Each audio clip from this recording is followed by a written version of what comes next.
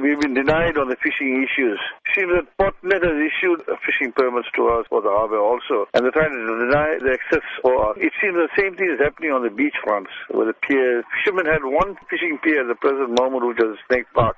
And recently, there was a very heavy corruption in the sea, which was caused by the near cyclone that came through. And I think it was slightly damaged here, then, everywhere. And then finally, they said that they will get it done up and the fishermen will come back to fish. And how has this affected fishermen who fish there all the time? It's already gone to about 4 to 5 months, but they have done nothing about it, and they're not allowing any fishermen to fish. How is a subsistence fisherman going to do a living? How is he going to put food on his table?